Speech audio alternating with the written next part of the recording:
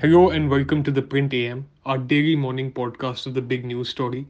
My name is Suchetveer Singh, and I'll be bringing you an explanation on why the Islamabad police went to arrest former Prime Minister Imran Khan from his residence on Sunday. On Sunday, Islamabad police reached former Pakistan Prime Minister Imran Khan's house in the Zaman Park area of Lahore to arrest him in relation to warrants issued in the gift repository case against the former Prime Minister.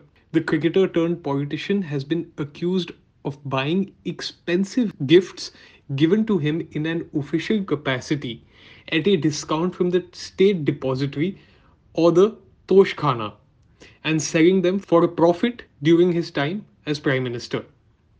Shortly after arriving, the Islamabad police tweeted that Khan was not at his Lahore residence and was trying to avoid arrest. Further, the Islamabad police even put out a notice to state this alleged evasion by Khan. Consequently, Khan hit back and accused the current Pakistani establishment under Prime Minister Shehbaz Sharif of corruption. He also accused Sharif of undermining institutional independence. Khan tweeted, he, in reference to Shehbaz Sharif, has since proceeded to select heads of those institutions investigating his cases, first FIA and now NAB, simply to get his name permanently cleared in the rupees 16 billion corruption and rupees 18 billion money laundering cases against him.